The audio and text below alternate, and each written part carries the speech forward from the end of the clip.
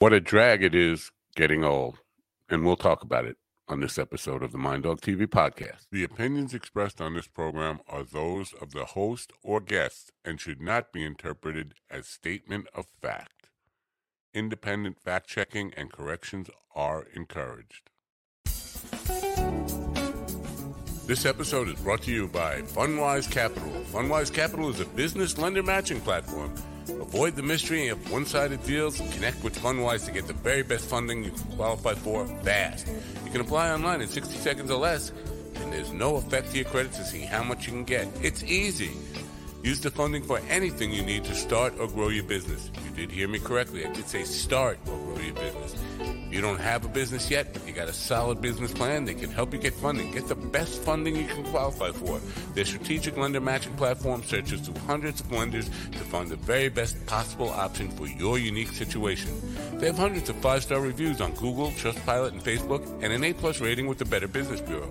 They provide unsecured lines of credit at 0% interest for 9 to 15 months. Unsecured term loans, loans based on income, short-term gap funding, and bridge loans. They work with real estate, startups like I already mentioned, franchises, restaurants, any kind of business, any kind of project.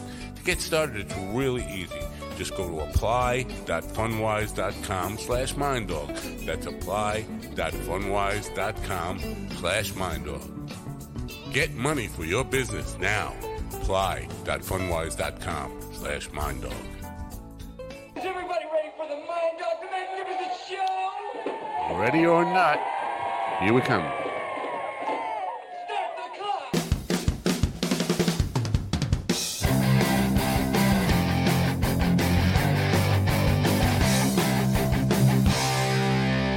And welcome, my friends, to yet another episode of the Mind Dog TV podcast. I'm Matt Nappo. Thanks for coming. It's great to have you here, as always.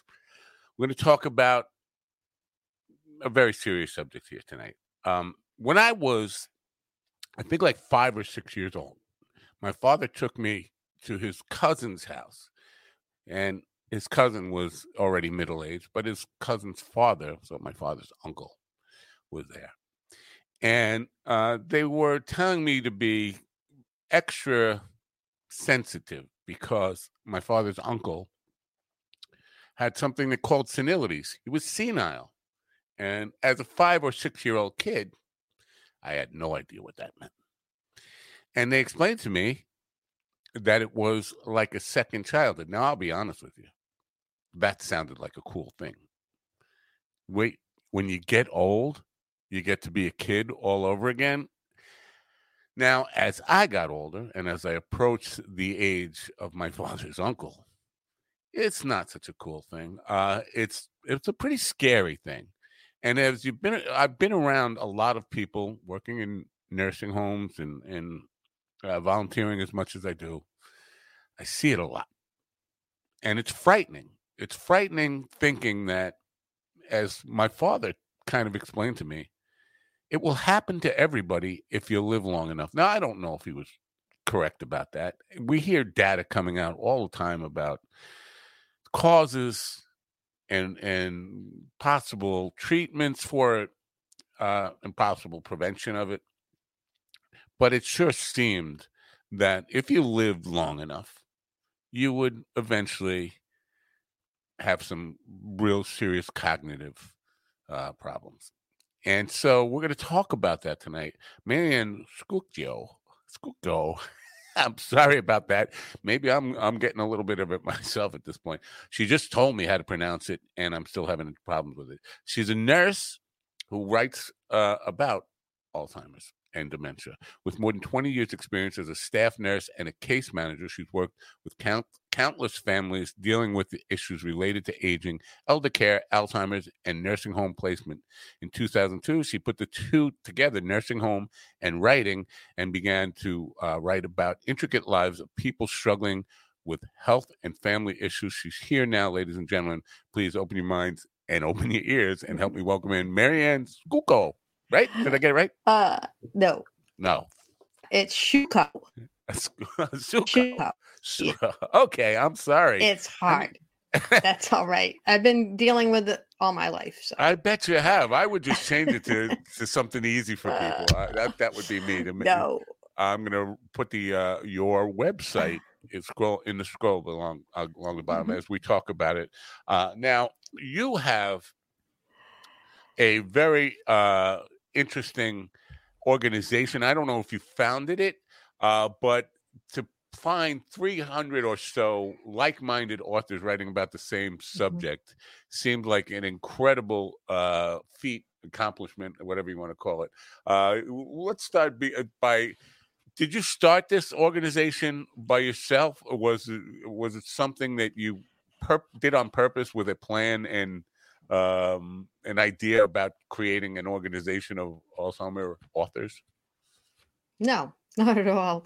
I started it with two other women that I met online. We had both written books on this topic, and you might suspect this is a really hard subject to try to, capture your market, your audience. So I had published my book, and it's a novel, so a work of fiction. And it was really hard for me to get anywhere as far as building an audience, marketing, and all that. So I reached out to some other women I knew that had written in the same topic. They had written memoir and said, would you guys like to get together and maybe we'll help cross promote each other, and we will try to raise awareness of Alzheimer's and dementia and the books. And they said, sure. You know what? We didn't really know each other at the time. And we just decided to do like a 1-month project back in 2015. And what we learned over the next few months is that we really liked each other. We became very good friends. So we decided to keep it going. So in 2016, we decided to have a blog. We started our blog, and we, for the month of June, featured a new every day, Monday to Friday, and had them talk about their book. And they talked about their dementia journey, because all the books in our collection, for the most part, are all based upon personal experiences, caring for a loved one. So that ended up being a really great project. And at the end of the month, we just said, why don't we just keep this going, but we'll do it once a week.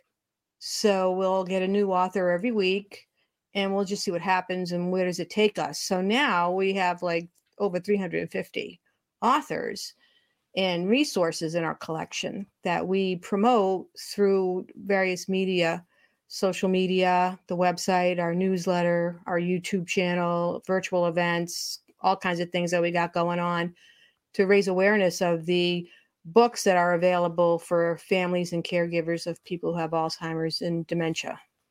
You started by saying that it's a little challenging to connect with the audience on this subject. Why is that? When I first published my book in 2013, people, when I mentioned that the subject, it was an Alzheimer's love story, and people either ran away, they didn't want to hear about Alzheimer's, or they had it. So I found it very hard, even though it was a novel and it was a love story, which is, I always presented it that way. There's a lot of stigma surrounding a dementia diagnosis, and people are afraid of it. They don't want to know about it or talk about it. Or if they've had an experience with it, it's profoundly impacted them to the point that they prefer to keep that in the past. So that was something that we had to deal with at the onset. And the other side of that is the fact that people who are in caring for loved ones that have a dementia don't have time to read. Even if they need to learn, they don't often have time to sit down and read a book. So it's a very difficult prospect trying to reach the caregivers. All right. I remember 1990, or maybe even earlier than that, I was a mastering engineer, and there was Kathy, I can't remember her last name. This is scary, especially with the subject matter. Not being able to remember names is something that older people start to experience, and I'm getting there. But she had a song, "Where You've Been," where have you been? And it was about, the subject of Alzheimer's. It was a love story, though. It was a hit, so that's why I can't I can't wrap my arms around it being a challenge to connect with people, because I think if it's part of your life, it becomes something you want to read more about. You want to explore more. I hear your point about people don't always have the time to read, but Mm. from it's not an overnight. Nobody flips a switch and becomes needing 24/7 care, right? It's a gradual thing. It sneaks up on No, you. right. Right. It can last for decades. Yeah. And it can be, forming in your brain for 20 or 30 years before you even show symptoms. Right. And that's why it's so Mm. scary, because Yeah. at the minute you hit, say, 55, 60, and you start to have a few lapses of, I can't remember names, I can't remember places or Mhm. stuff like that, you start to be a little bit frightened. Like, is it starting? And Right. that's a common thing. So what have you learned about the disease in the time that you've been dealing with it? When I first started, I was a young nurse back in the late 1980s or 90s. I worked long term. I worked with people who were at the end of their lives. And so that's how I came to understand Alzheimer's and dementia from that place. But through my work with all authors and all the different authors I've worked with and the stories I've read, I've learned that for the most part, like, it goes on for years and years before people even reach that point. And it is not all doom and gloom and hopelessness and helplessness. People are living really quality lives and still have a lot to give and a lot to learn, and can be amazing. There are amazing people in my organization who, one is a doctor who has dementia for 10 years now and is still active and working with teaching people and patients in the facility where she lives, and blogging and keeping up public appearances and things like that. So, I mean, back, in 1990, I never would have imagined anybody with dementia being able to do something like that. But that seems to be more of the norm than what you might find like in a nursing home. Right. Mm. Yeah. And can it come? And I'm asking you as if you were a researcher on this, and I apologize Mhm. for this, but like the science of it. But can it be subtle? Can you endure subtle Alzheimer's or dementia? And the two are different, right? They're not the same thing. Dementia Right. is a symptom of Alzheimer's. Am I correct in that? Well, there are conditions, and Alzheimer's is like the most common form of dementia. Dementia is like an umbrella term for a number of other um, cognitive impairments. Okay. So, Thanks for clearing that up. yeah, so there's many other different kinds, and it depends on like what part of the brain is affected, how it is affected. So some people can have very profound Alzheimer's, memory loss, the loss of function, loss of managing their own personal self and things like that. Other people might just have like a mild cognitive impairment and it never really progresses to that level. They may die from something else. Right. And as Mm. we strive to live longer through medicine and every other way that we are prolonging the lifespan of people, especially in the Western world here. Is it becoming first of all, was my father correct in that if you live long enough, everybody's going to get it? Well, there is some truth in that because one of the greatest risk factors is age. So, people who live like past 85, I think they said it was like a 1 in 2 chance of having dementia at that time. But I mean, it's not something that's naturally going to befall everyone. Right. Can it? And because in my experience, it can come and go. And I don't know. I don't know if that's No. a correct way of describing what I. But there can be long periods of clarity and back to your old normal self in between periods of um, memory loss. Acting out and all that kind of stuff. Is that Hmm. your experience? Can it come and go? It's more like progressive, and people have plateaus and periods of stabilization That's that very, can last for months or years. that's So that's before a you, little different than what I've experienced. So I have to, yeah, and because I've been, it's not like I'm a researcher in the field or anything, but I've been around a lot of people, some of them family members, and have seen where they would go months, maybe a month or two, seeming like their old self, and then something happens, and okay, it's back. yeah. Um, so that Well, doesn't I sound like progressive, though. That sounds like I don't know, like it comes and goes. That's the best way I can explain it. well, people have good days and bad days. Or a good So month. that's how they would, yeah, that's how they would describe it. Some of the people that I know that are very high functioning, and then you only see them on the good day too. Right. That's like the other thing is that if they're having a bad day, then most likely you're not going to see them. So you wouldn't witness that. Unfortunately, I've lived with it, Mm-hmm. which is where that perspective comes from, because it seemed like, wow, maybe it was not Alzheimer's, maybe it was something else, because it seemed to have passed, and then a month later or so, it's back. And Maybe I it was something else. They don't really diagnose Alzheimer's until after death when they do an autopsy. really, That's how you can find out for sure what it is. Sometimes it's just kind of like an educated guess. that's surprising. That's Hmm. and completely new to me. I did not know that, because Yeah, yeah, there's no test for it. and when we see somebody who is old, for lack Mhm. of a better, acting like memory loss or acting crazy, we're pretty quick to just assume that that's what it is, right?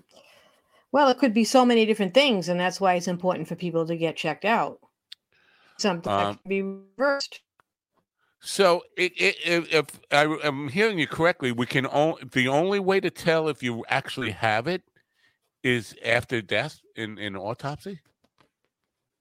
Yeah, when they look at the brain that way. That seems almost impossible to come up with a treatment for it then, even though we're hearing, if you pay attention to the news every once in a while, great breakthroughs in the treatment for Alzheimer's or prevention of Alzheimer's. Yeah. Is there hope for that? There's a lot of hope right now. So people, the heart, the signs of Alzheimer's or and plaques in their brain, but it may never progress to the disease. So people could have, look like they're going to have eventual Alzheimer's or a dementia, and somehow it just never really gets to that point where they start having the symptoms. Other people get it, and they can die of it within like 5 years. So there's really no way of knowing which way this is going to go. So there is hope, though, because the different medications that they've been coming up with seem to be making a much greater difference. I just went to a research presentation today, so I learned about some of these new meds that are being tested, and they seem to be very promising. All right. Now, when you first decided to become an author, and you were going, I'm curious about this. Um, I'm assuming from the way it's been characterized that you set out to write a love story, but was Alzheimer's and dementia always going to be a part of it, or it just naturally from your work found its way into your novel? Well, I met a couple at my work that completely captivated me, and the wife had Alzheimer's, and her husband was caring for her, and I met them. I mean, I just met them for a very short time, but I couldn't stop thinking about them, and they became the characters in my book. I wasn't really planning to write a book about Alzheimer's. I was actually working on a book about something else at the time. But it just kept, when you get a good idea like that, it just keeps like growing and growing and feeding itself. And I managed to write the whole book. So, and then all of a sudden I had this book about Alzheimer's, and it was kind of touchy. At the time, I didn't know how to handle it, because I didn't know that I didn't want to be perceived as though I were trying to like profit or capitalize on other people's misery, because there is a lot of misery attached for caregivers and family members. So I just didn't want that. So I didn't even call it Alzheimer's Love Story until every time people would ask me, what's the book about? And I would explain it. And then I was just one day, this book is an Alzheimer's love story. You might as well call it that. So that's what I ended up. That's like the subtitle. Yeah. Now, this was 20 years ago, or more, a little more than 20 years ago that you first started writing about this stuff. You were obviously a much younger person then. What did it scare you? Just the prospect of seeing what it looks like up close? Did it scare you at all? No, opposite. Really? I'll tell you a little story. When I decided to go into nursing, there's nothing I ever really wanted to do, but it became necessary for financial reasons. I took a job in a nursing home in the Boston area. And when I went on my job interview, they gave me a tour of the building, and I saw everything except there was a third floor. And the woman who toured me said, well, upstairs on the third floor, that's where we have the Alzheimer's dementia patients, but we don't go up there. It's not part of the tour. So I didn't know what to think of that. I started to work there, and soon after I started, people would talk and they would say, oh, you never want to go up to the third floor. If you get sent up there, you're going to have a terrible night. So I was kind of afraid of that. And one night the supervisor said, I need you to go upstairs because we're short and it's your turn. So it's like, oh my God, what's going to happen to me up there? Right. And I remember walking up the stairs, and, it's got this big heavy door, but you could hear the noise, all this noise, people and screaming and things. And I opened that door and I walked in. I found good people. I loved up there. I worked there all the time. I was just like, it was fun. They were fun. Wow. So, yeah, they were a lot of fun. I mean, they were a lot of work. I mean, there's a lot of work to do because trying to take care of people that can't do anything for themselves. But they were just, some of them were just so, they were happy, and you could have fun with them. And when they would show, signs of their joy or whatever, it just made you happy. I don't know. I wasn't afraid.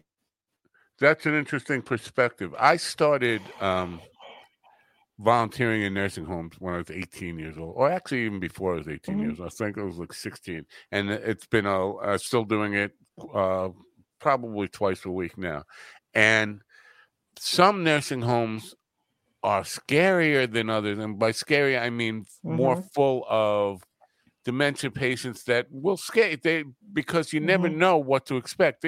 So when you say they were happy, I see happy people. I see some of them are always happy every time I see them, but some of them are scary every time I see them, angry or acting out and all. So there are a wide variety of them, but some nursing homes seem to be, and I'm not pointing fingers, but some seem to be, I don't know, just rougher for people dealing with that. It's a harder existence. And I go to very expensive nursing homes where the care it seems like everybody's under control. You don't see a lot of that, except for when you're in an assembly where, I'm going there to play music and there's a room full of people mixed in together, and then you can see problems. But for they run the gamut between scary, happy, all that kind of stuff.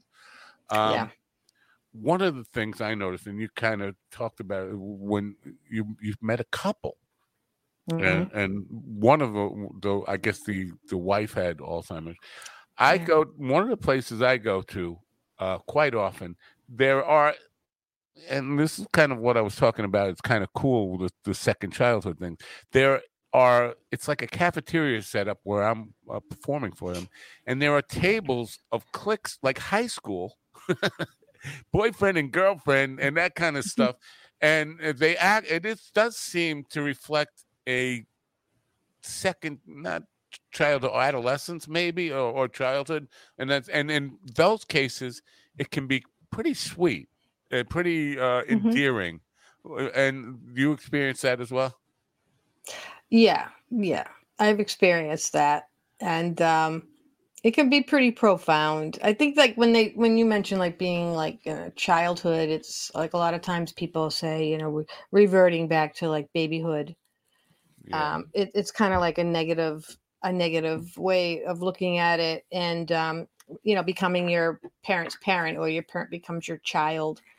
And that's not really a great way to look at it, because they still have their dignity.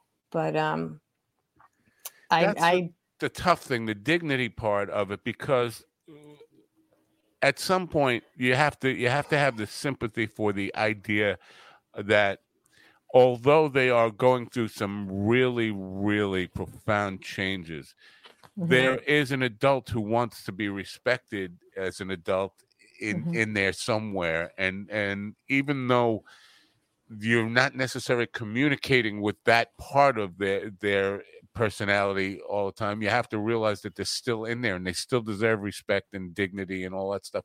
But That's right. it's easy to forget that because of all the manifestations of the disease, right? Yeah, that's true. People I know who are living with the disease will tell you that they are not suffering. It's the families that are suffering. Wow. Yeah, they're not suffering. They're okay. Interesting.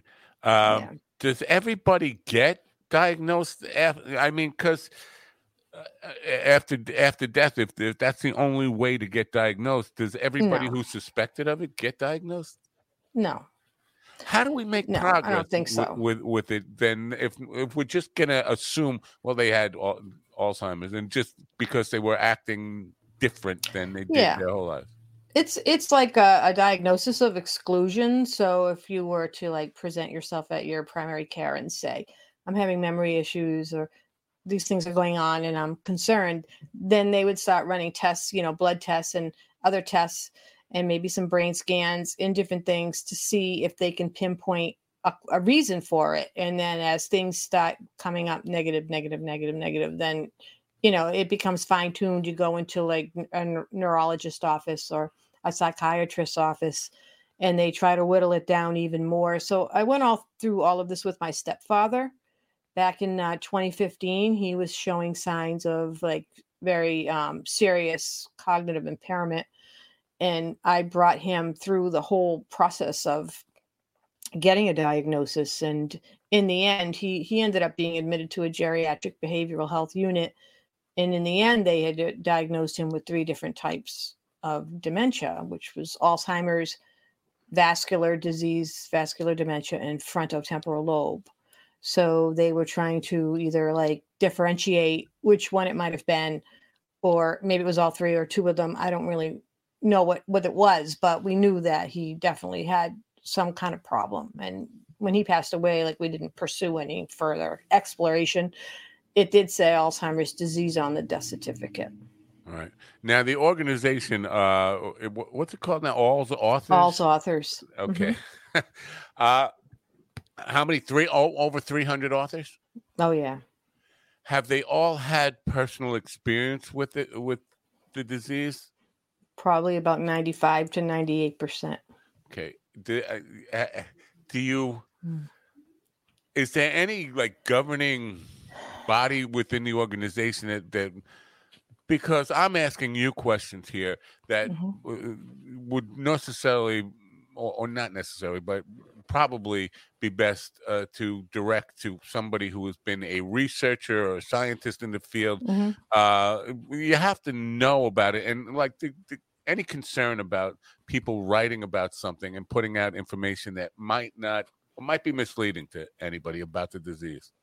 Mhm. A lot of the authors, they are professionals in the field. They are social workers, psychologists, physicians, and had, worked in this field, and also had a loved one that had this disease or have it themselves. Right. So they have a body of knowledge, and they do their research. And a lot of them, a lot of it is memoir. So it's not, it's more about like, this is my story of what happened to us. And so it's grounded in their own reality. Right. Okay. Now, in the beginning, when I asked you about this, you mentioned, and probably rightfully so, that people who are families who are dealing with this don't Hmm. necessarily have the time to read. What Mm. I found, and maybe my personal experience is different than most. I'll grant you that. But what I find is that patients or people who are going through it really respond well to have being read to, and Hmm. and so that's part of, get the book and read a book about maybe couldn't, there's still some of them inside there who recognize themselves in the story or any of that stuff. Is that a I don't know, therapy, but is it productive to read the books, to sit there and read to them? To read the Alzheimer's books to the Yeah, patients. yeah, especially if it's a fiction, so like a love story. You could. Well, that's just the whole premise of the book and the movie, The Notebook, where he's reading to I her wouldn't her know. journal.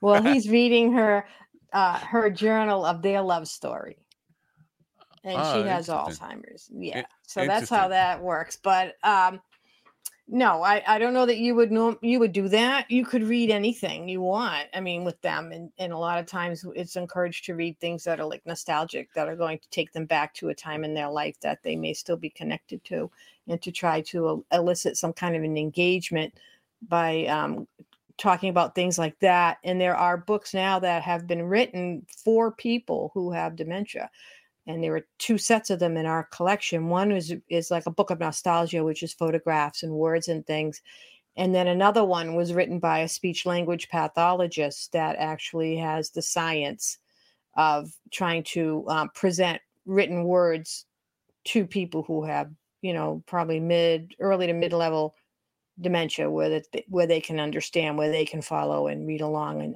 and absorb the information. So I mean, you can do that too. I mean, Right. there's a lot of things that you can do. Now, your book is. Mhm. Have you only written one book about it, or have you written several books about or dealing with the subject? I wrote the one book, and then I've written prequel to that book, which is only about years before uh, she has Alzheimer's, and then I'm working on another prequel to that book that's the same family, but and other stories that I've written, but they don't go into Alzheimer's. I think I said it all in one book.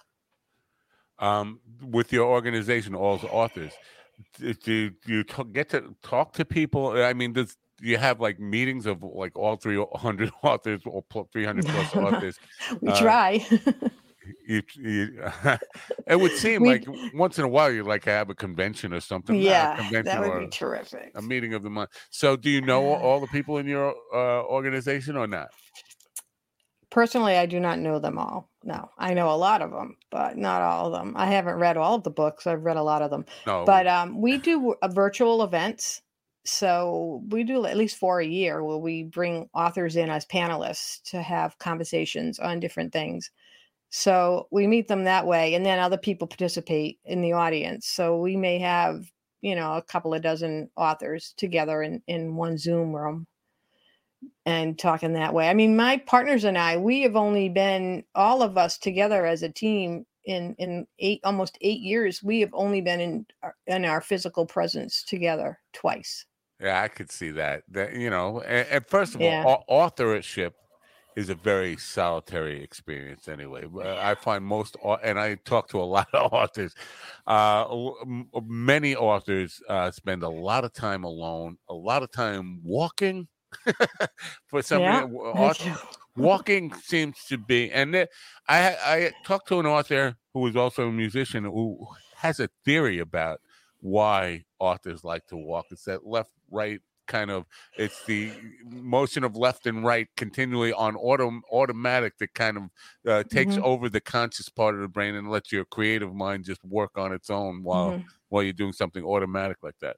Sounds like a interesting enough theory that it made a lot of sense to me, because I've done my best creative work after long walks all the time. I mean, Yeah. that's where it kind of. Is there like an underlying purpose to the organization? Is it to um, like further the understanding and research, Mhm. or is it just to help families cope and deal with it? Is there an underlying purpose, and if so, how would you define it? Yeah, the mission is to try to erase the stigma and the silence that surrounds a dementia diagnosis. The stigma is The stigma. mean, isn't it?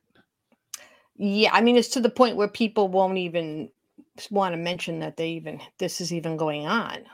Really, Hmm.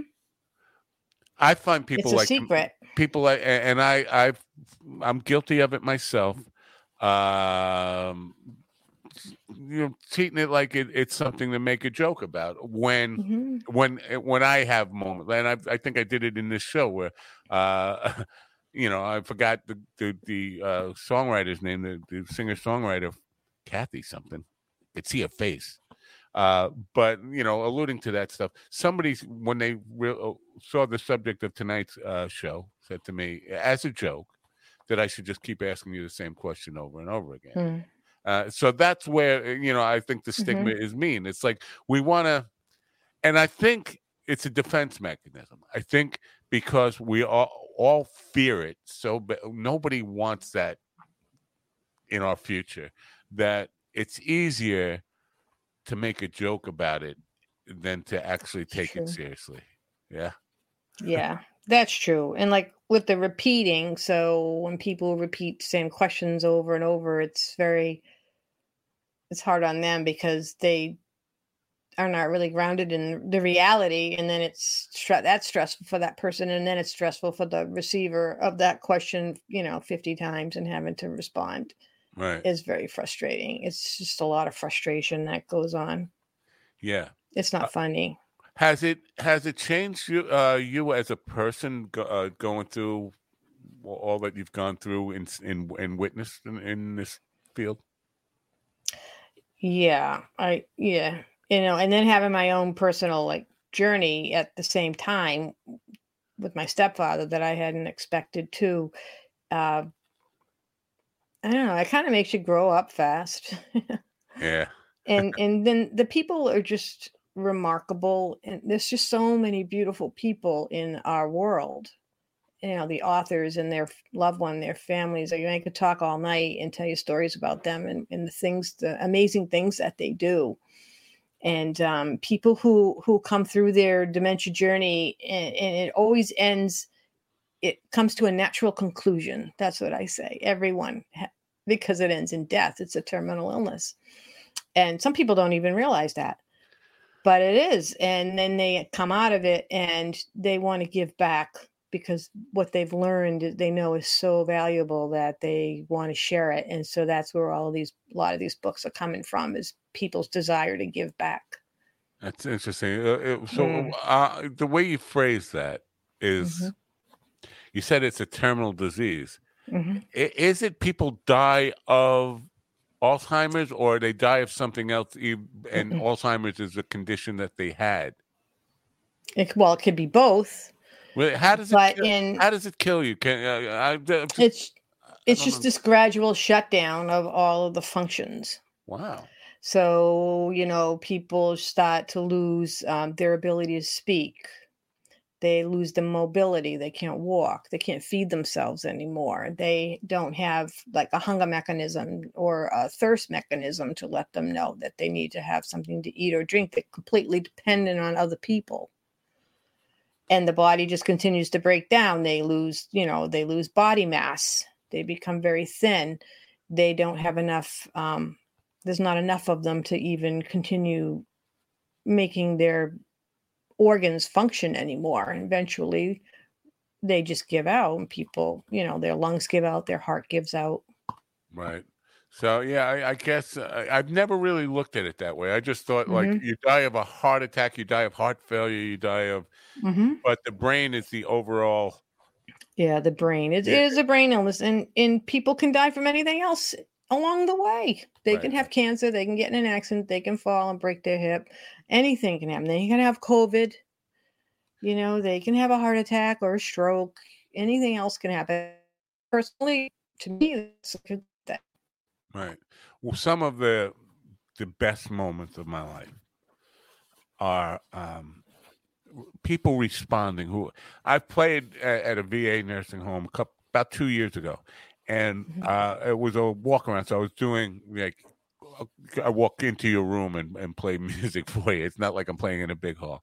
And there That's was an great. old fella in his bed, and he was seemingly gone. His wife was next to him. She said, "Yeah, he loves music." I said, "Like, does he even know I'm here?" And, not to be rude, I'm just trying to understand that. Am I doing this for nothing? She said, "No, he will." But she said he hadn't spoken, or he hadn't shown any response in like 6 months. He hadn't given any indication that he was still alive in there, but he was. And I played a song for him, and he started tapping his foot and clapping his hands together, and like he came back to life, and the wife broke down. I mean, it was like a pool of tears, and saying he's back. You brought him back to life, and so that was one of the most rewarding experiences of my life. So the question I'm having for you is: are there things that we know that work, like music, playing music for people, or anything else that we know that works to help stimulate and pull them out of whatever dark places they're in? Well, music, proven to be a great stimulus. Always, when I would visit my stepfather, I used to play his CD. I had a CD player there with some of his favorite CDs, and would play music that I knew that he liked. I don't know if you really heard it or not, but you can they usually have in places like you said, they have music hours and activities and things like that. And you can even, they can even give them instruments and let them play as well. I mean, I'm not going to play the piano or anything like that, but you give somebody a tambourine or a maraca or something like that, and they'll wave it around, and they can sing. People who can't speak might be able to sing a song in its entirety, which is amazing. Yeah, the brain is a really it's a mystery. My mom, when she came to live with me, hospice with me in my home, and she couldn't remember my name sometimes, and things like that. But she did, and I'm not exaggerating here, 15 to 20 crossword puzzle books a day, every single day. We were constantly running out to buy crossword puzzle books, and that kept her.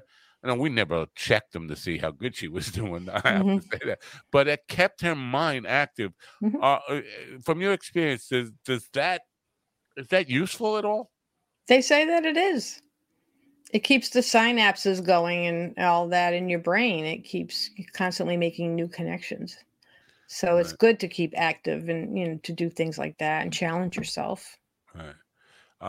And the website, allsauthors.com. Are there, I think there are, like, I don't know if we call them like support resources or support groups or anything like that. Well, there is a section on your website that is for families of people who are going through this, right?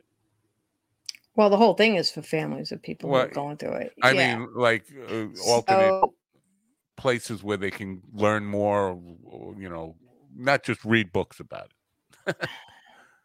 Well, yeah. Well, we have our podcast. Tell me about that. So I do a podcast. Yeah, it's called Untangling Alzheimer's and Dementia. I interview the authors, and we talk about their book and their dementia journey, and they share what they've learned, and it's to give people another sort of resource that they can listen to. It's not necessarily sitting down to stop everything, read a book. You can listen as you go, and you can learn that you're not alone. The other people are out there doing what you're doing, and they have a lot of good information. So we've done like 85 episodes already for that. And we also do the virtual events that I mentioned, and those are recorded and they end up on our YouTube channel and on our podcast as well. So people can participate in those, and we get, thousands of downloads on all of those things. So we know people are paying attention to that. Cool. And we have a bookstore. Now, if you went into our bookstore, what you're going to find, the books are categorized according to either like the disease topic or the family situation. So if you were like caring for your mother, you could find all the books about mothers in one place. So you're not having to sift through all these other books that are not really relevant to your situation, you don't want to waste your time on books that are about caring for your husband because you're caring for your mom.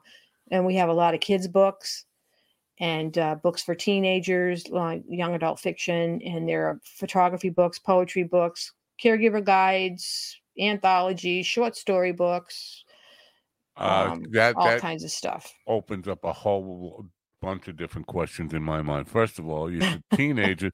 Is it for teenagers experiencing life with grandparents or something? Because it's hard for me to imagine. I mean, I experienced it as a teenager because I was volunteering in nursing homes because my grandfather was in a nursing home, and that's what drove me to. But I wasn't even thinking about, Alzheimer's or anything at that time. I was just thinking about wanting to do something for Grandpa. But so with teenagers, is that it? Or we don't see this? It doesn't happen to teenagers, does it?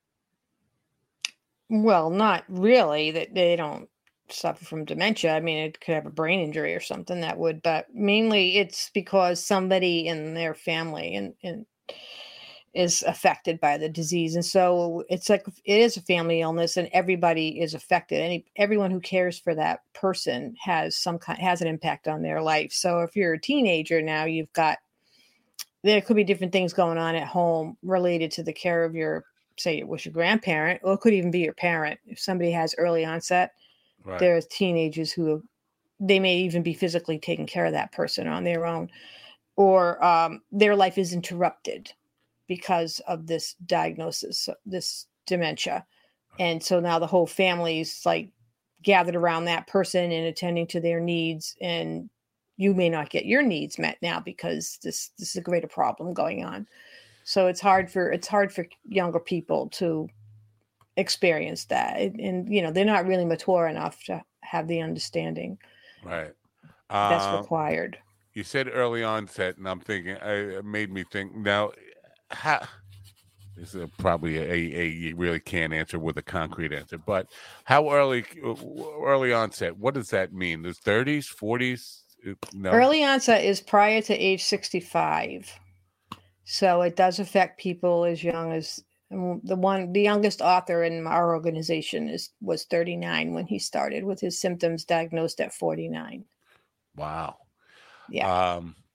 Do doctors get into predictive behaviors? Like that's a scary thought to be able to say, well, I'm acting this way. Maybe that means when I get older, it's definitely in my future. Do we get into that predictive, behaviors? You mean, what do you mean, doctors? Like if I went to a doctor and when I'm 40 years old and all of a sudden I'm having trouble remembering things or whatever it is that I tell them, will they say, you know what, that's a warning sign and you're probably starting to develop some of that? That's a scary thing to know that it's already happening to you. It's got to be one of the scariest. I think I'd rather be told I have cancer than I'm going to, because you're going to lose yourself. You're not just going to die. You're going to lose who you are. You're going to lose your mind. That's got to be one of the scariest things a doctor could possibly ever tell you.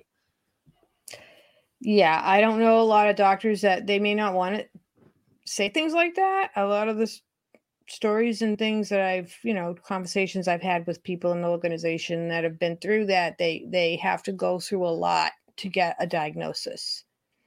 And a lot of times if they were young, they would just be considered, no, that's not the problem. And they look for other things and waste a lot of time and stuff like that. But, if you had diseases like cancer and things like that, there would be all kinds of support for you and options and treatment and things like that don't exist for people that have Alzheimer's and dementia. There's very little, there's no operation or magic pill right now that's going to clear it up. Hope is the word you're looking for. Yeah. Yeah. Yeah. Oh, man. Yeah. And that's why it's so scary because, it seems like, but it's not like, it doesn't mean you're going to die right away. And it doesn't mean that it's going to be miserable either. Really? So it's how you want to look at it. I mean, there are so many people that are like they live better after they get diagnosed than they were before. All right. So. I'm going to ask you some questions, a couple of questions about what you do. And if you don't feel like answering, or please just say but my experience, and I've had a couple of doctors on here, and I've had some authors who've written about a crisis in care, in healthcare. And I have seen it. And as I mentioned earlier, I've been to many different nursing homes, and the quality of care can be different and can be starkly different from one to another.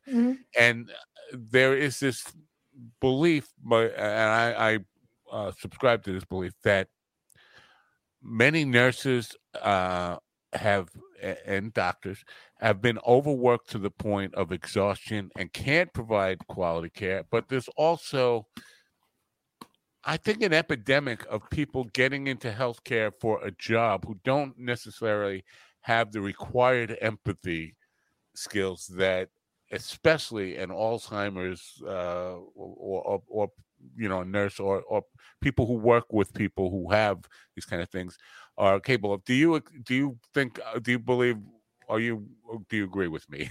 Yeah, I agree with you. I mean, some people are ill-suited to the profession of nursing, and they're there because they found out you could make really good money in many cases. So, where I live, you can make very good money being a nurse. So we have all kinds of people going into the nursing profession. Hopefully they get weeded out in college. Well, but I don't know. I don't think they are. Well, it depends.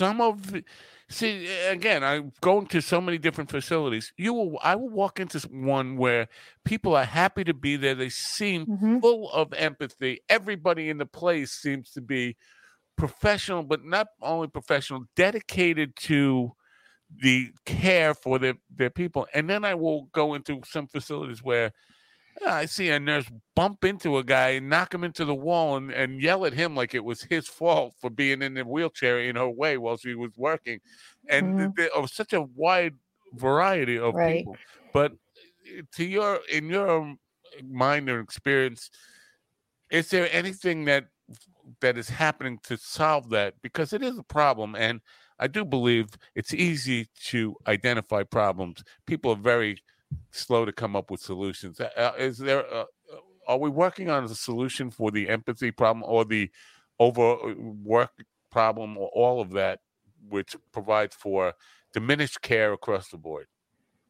Well, I think everything is driven by profit. It's all about money. So that's a big problem. And then especially as we move into more technological advancements and with artificial intelligence and things like that, we're going to be expecting people to do more and not giving them what they need to do the job. So I remember back when I was working, for instance, they would give you more money. They'd give you $1 an hour more. But what you needed was somebody else to help. Right. They never got that. Right. That didn't happen. So because I would say, I don't really care if I get more money. I think we need to I want to have a better night because I have somebody else here helping me with this. I need more hands. Yeah. But yeah, my wife is a nurse who works. My wife is a nurse who works in a nursing home, and I have been almost to the point where I want to go there and grab the administrator by his neck and say, "You have to hire more people." This is your problem. It's not that you don't have the right people; you don't have enough people. That's right. You don't have enough people. Yeah.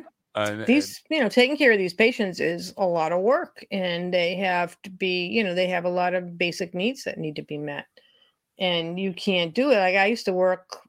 I told you my first job when I had to go up to the 3rd floor, I was like kind of, it was disenchanting because I worked in a place that was very wealthy. It was in a wealthy community and it had a lot of resources. So that was my introduction to the whole nursing home thing. And then when I left there and I moved to New York and went to work in a place, now I was working in a place where the most patients I ever had in an evening was 9.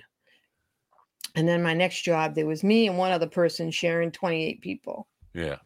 Yeah. And, I was like, are you kidding me? I mean, you can't even do anything for anybody at that. I mean, you're just constantly run on the go and never being able to satisfy everybody's needs because you needed another person. Right. Yeah. But you didn't get that. They don't want to pay for that. And the business, and it is a business, is evolving. So, like everything in America, in the society that we live in, corporations tend to take over. My wife works in one that is not necessarily, big. It's not a big corporate thing. It's been bought by several private owners. It hasn't been corporatized yet. But some of the ones I work in, the corporate ones, and I'm not saying this is better, but the corporate ones that I work in and volunteer in, they seem to be better. The care seems to be better.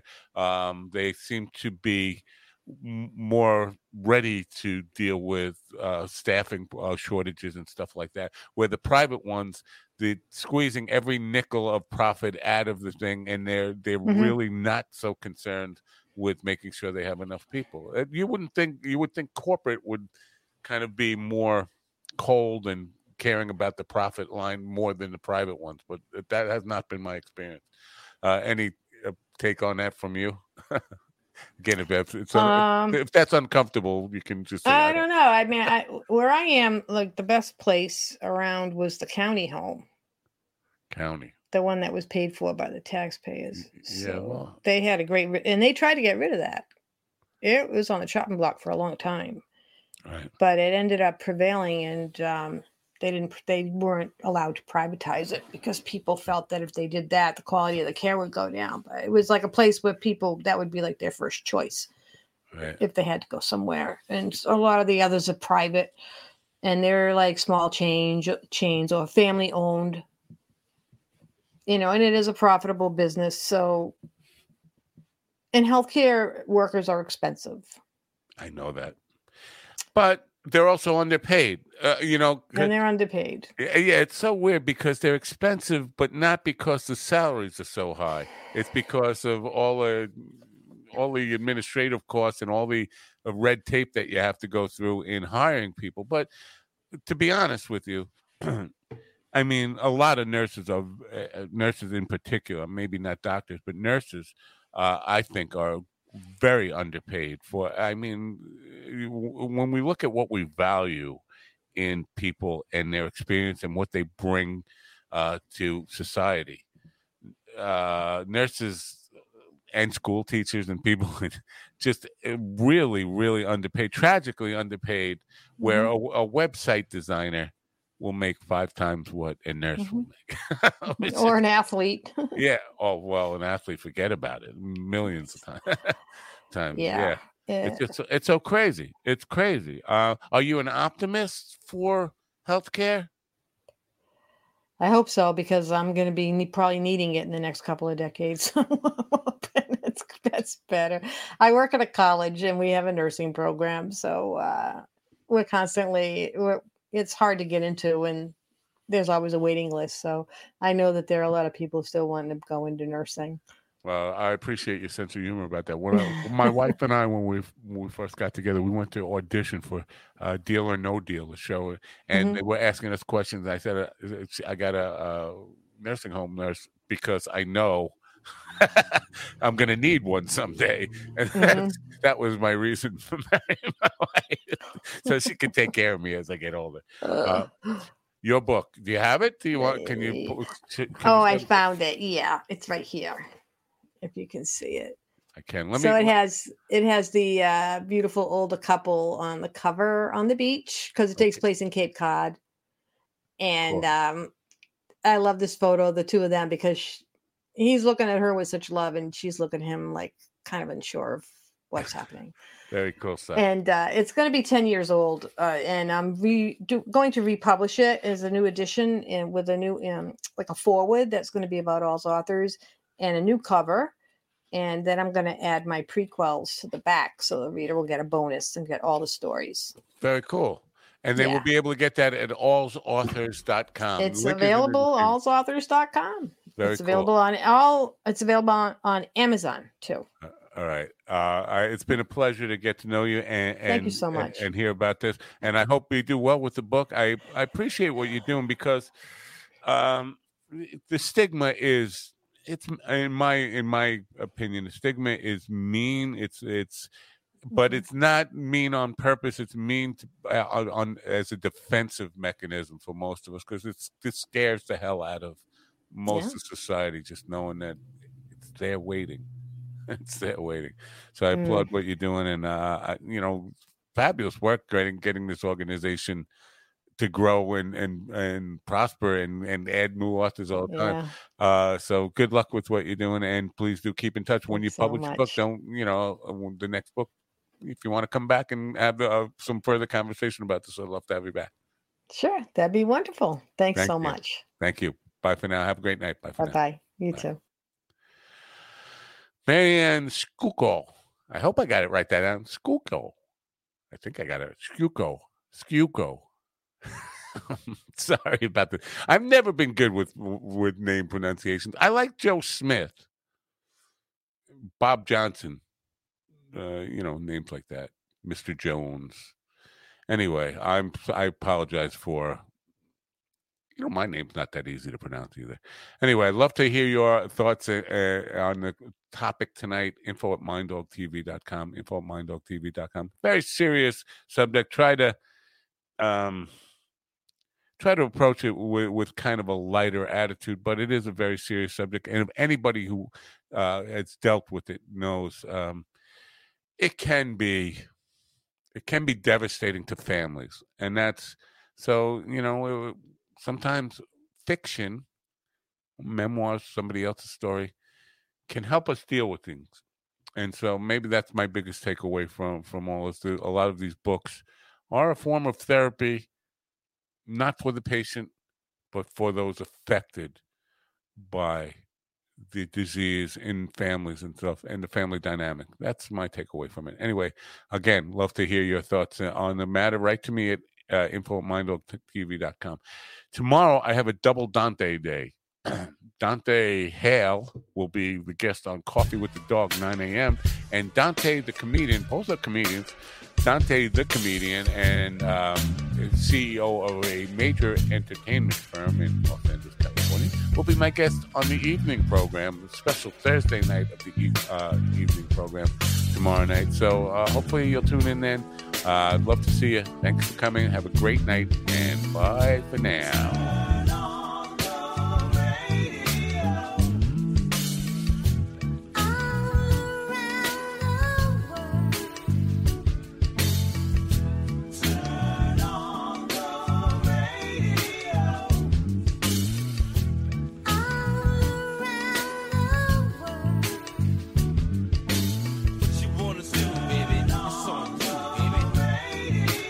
Walk around nappy.